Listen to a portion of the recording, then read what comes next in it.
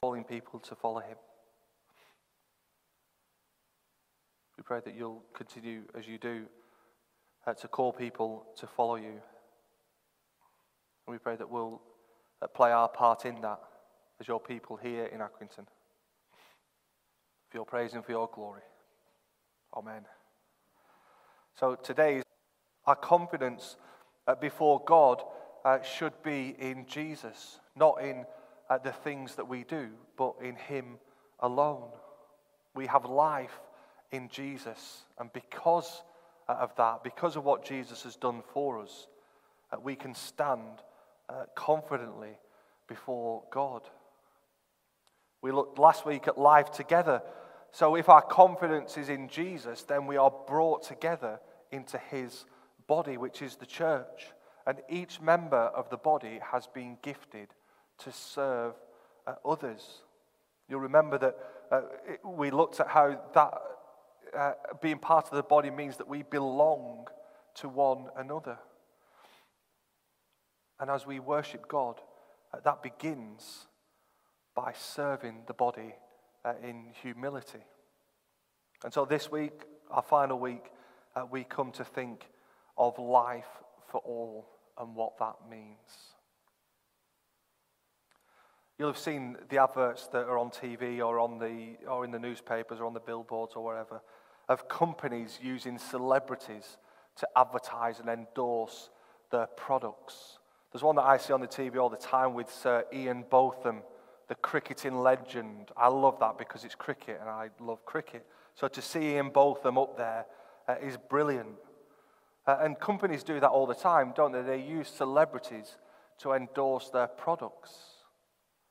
But there is nothing better than having that personal endorsement from somebody we know, a real, ordinary person, not a celebrity that we might never meet.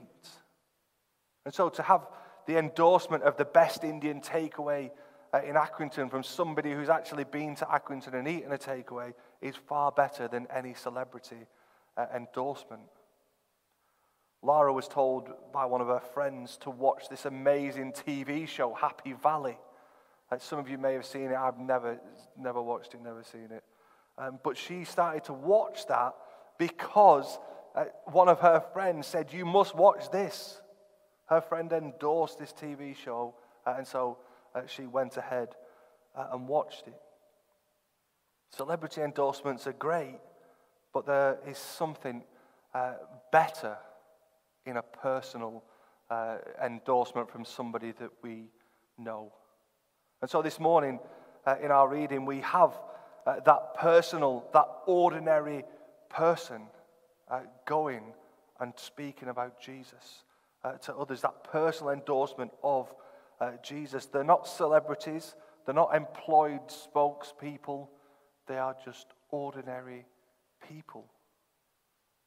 And so our passage begins the next day, the last of a series of next days in John chapter 1. The day before we have John the Baptist and two of his disciples. And as Jesus walks by, John says, "Look, there is the Lamb of God." And as you read it in verse 41, it's in the verses before our reading this morning, we're told that it was the first thing that he did. He heard about Jesus and followed Jesus, and the first thing he did was to go and find Simon, his brother, and tell him about Jesus. And then Andrew takes Simon to meet Jesus. And then the next day, our verses this morning, we have Philip, where Jesus says to Philip, "Come and follow me." And Philip follows. And then what does Philip do? He goes to share that good news with someone else. He goes to find Nathanael. And when he found him, verse 45, he said, "We have found the one Moses wrote about in the law and about whom the prophets also wrote, Jesus of Nazareth, the son of Joseph."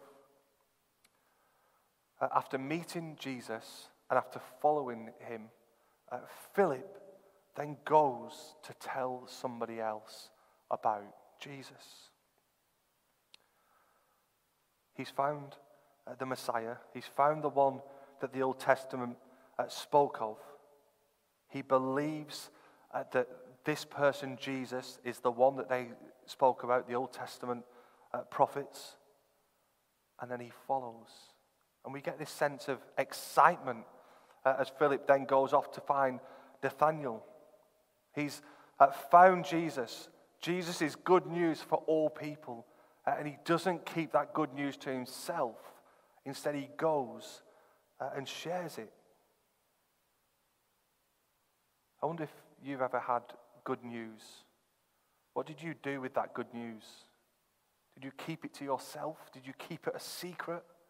Or did you go and tell somebody the good news that you've got?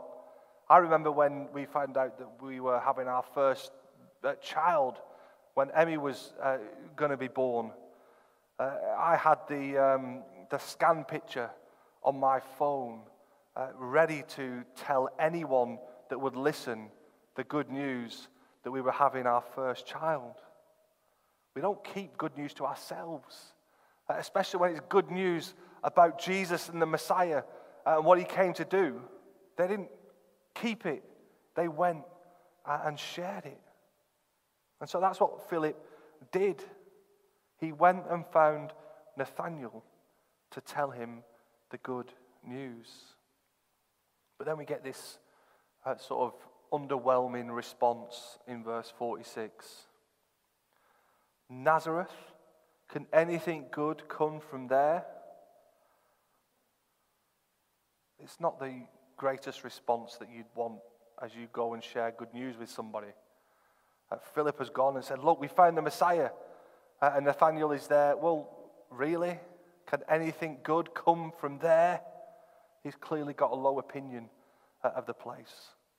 And he would know, because he knew the scriptures, that the Messiah wouldn't come from Nazareth. That's not the place where the Messiah was to come. And so we can sort of understand in one sense that, oh, we've got Philip here, he's found the Messiah, but he's from Nazareth. Nothing good would come from there. The Messiah would certainly not come from Nazareth. But then we get this brilliant response from Philip. Come and see. Come and see.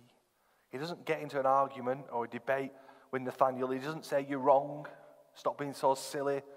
Stop being foolish. He says, come and see. Come and see for yourself.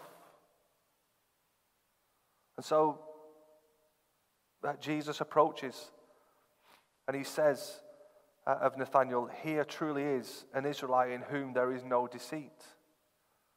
How do you know me? Nathanael asked. Jesus answered, I saw you while you were still under the fig tree before Philip called you. Before Nathanael gets to know Jesus at all, Jesus already knows Nathanael. It's amazing that we see Jesus' sort of supernatural knowledge of Nathanael. Even when we're not aware of it, Jesus sees. He sees us. He sees our hearts. Even when we don't see God, He is there, fully aware of all that is happening. And so Nathanael sees Jesus. And then he declares, verse 49, Rabbi, you are the Son of God. You are the King of Israel. We see that sort of disbelief disappear and is replaced with belief in Jesus. This surely is the promised one to whom the scriptures spoke about. It's a wonderful passage, and it's wonderful because it's so simple. All Philip does is go and say, I found Jesus. This is who he is. Why don't you come and see him for yourself? We have Philip inviting someone to come and see Jesus. And he does, and he believes, and he follows. And then Jesus says in verse 50, you believe because I told you I saw you under the fig tree. You will see greater things than that. And surely he would see greater things. In the next chapter, what does Jesus do? He turns water into wine at a wedding feast. They would see his teachings, the way that he taught with such authority, an authority that had never been seen before. He would heal many people with sickness and disease, those who were demon-possessed. He would feed huge crowds with just a small number of fish and bread. They would see his authority over nature, over creation.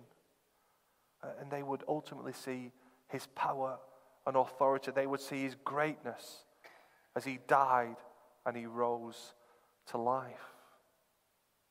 They certainly would see greater things. But it goes beyond Nathanael. The you in that verse is plural. He's saying, not just you, Nathanael, but all of you will see greater things than these. And then Jesus adds at the end, very truly I tell you, you will see heaven open and the angels of God ascending and descending on the Son of Man. It's a reference back to the Old Testament, to Genesis 28, and the dream and vision that Jacob had. He sees a ladder reaching from the ground of the earth up to the heavens where the Lord is, and he sees the angels ascending and descending. What we see, I think, is a parallel between Jacob and Jesus. Because there's no mention of the ladder in this reference here in John chapter 1. And so what I think is going on here is that this parallel of the angels ascending and descending on Jacob is what is happening, will happen for the Son of Man, for Jesus. And the Son of Man is a reference to the Messiah. And so he's saying that this promise of the Messiah will be confirmed by heaven.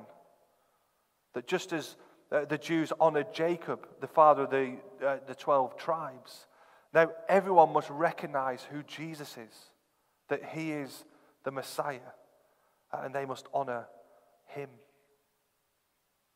Jesus is the one that was spoken about in the Old Testament. He has been appointed by God as the Messiah, and he's here to fulfill that work.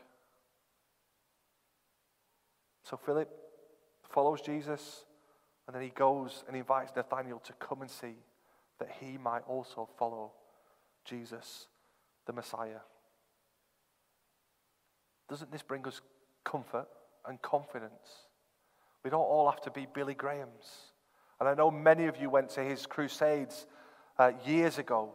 We don't all have to be like that, where we stand in front of thousands and thousands of people declaring Jesus the Messiah. We can be Philips and Andrews who go and invite people to come and see. We can all share the good news, and we can do it through invitation, by inviting people to come and see who Jesus is. As you know, we're part of this course, Leading Your Church into Growth. And one of the points in that course is about invitation. And the line that they say we could all use, that they use, is this about invitation. I'm going, it's going to be good, would you like to come? Simple as that. Inviting people to come and see Jesus. I'm going, it's going to be good, would you like to come? And we as a church have lots of things that we do and run and put on where we can use that to invite people to come and see Jesus. Because don't we want that? Don't we want people to see Jesus for who he is? That he is the Savior, that he is God's Messiah. Don't we want people to turn to Jesus in repentance and faith and find life in him? And we have a part to play. And that part that we can all do is to invite people to come and see. Come and see for yourself. Don't we want those people who come to Breakfast Club, those people who come to our fireworks event, those people who come to our toddler groups and other things, don't we want them to come and see who Jesus is, that they might put their faith and their trust in him? There's a statistic that says 86% of people who come to church came because they were invited by somebody else. That's a huge number of people who came through invite. And so let's be people of invitation. Let's invite people to come and see and meet the good news that is Jesus. Let's invite people to come and see ourselves, our own lives, and see how Jesus has transformed them. Let's invite people to come and see Jesus in the Bible. Let's invite people, would you like to come and read the Bible with me and hear about who this Jesus is? Again, there was a survey done where it says that 1 in 4 people will say yes to reading the Bible if they were asked. 1 in 4 people. Do you know 4 people? Because one of those, if you ask them, would you like to read the Bible and know more about Jesus, to hear who he is, will say yes. We don't need to be Bible scholars to sit and open the Bible with somebody. We can open up John's Gospel and read, and they can see, and you can see together who Jesus is. There's a brilliant resource that I forgot to bring called The Word 1-to-1, and it goes through John's Gospel and it gives you all that you need to sit and read the Bible with somebody. At the end of John's Gospel, we read this, chapter 20, verse 30. Jesus performed many other signs in the presence of his disciples, which are not recorded in this book. But these are written that you may believe that Jesus is the Messiah, the Son of God, and that by believing you may have life in his name. What a great way it is to show people who Jesus is as we read the Bible with people.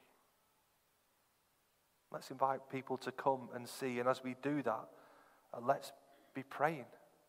Let's be praying that God would give us those opportunities to invite people to come and see, and let's pray that God would be at work in those people, that they might hear and receive Jesus. It's Jesus who calls people, and he's still doing that today. And so let's invite people to come and see, and let's be in prayer, praying that God will be at work. Hebrews 9:27 tells us, just as people are destined to die once, and after that, to face judgment. If we believe that, then surely that inspires us to go and invite people to come and see for themselves who Jesus is. Let's be like Philip. Let's be like Andrew. As we follow Jesus, as we live life with him, as we live life together, let's go and share that life for all by inviting people to come and see Jesus, the one who died and rose again, that all who hear might believe and trust in him, and that God might be glorified as his kingdom is built here in Accrington and across the world. Let's pray.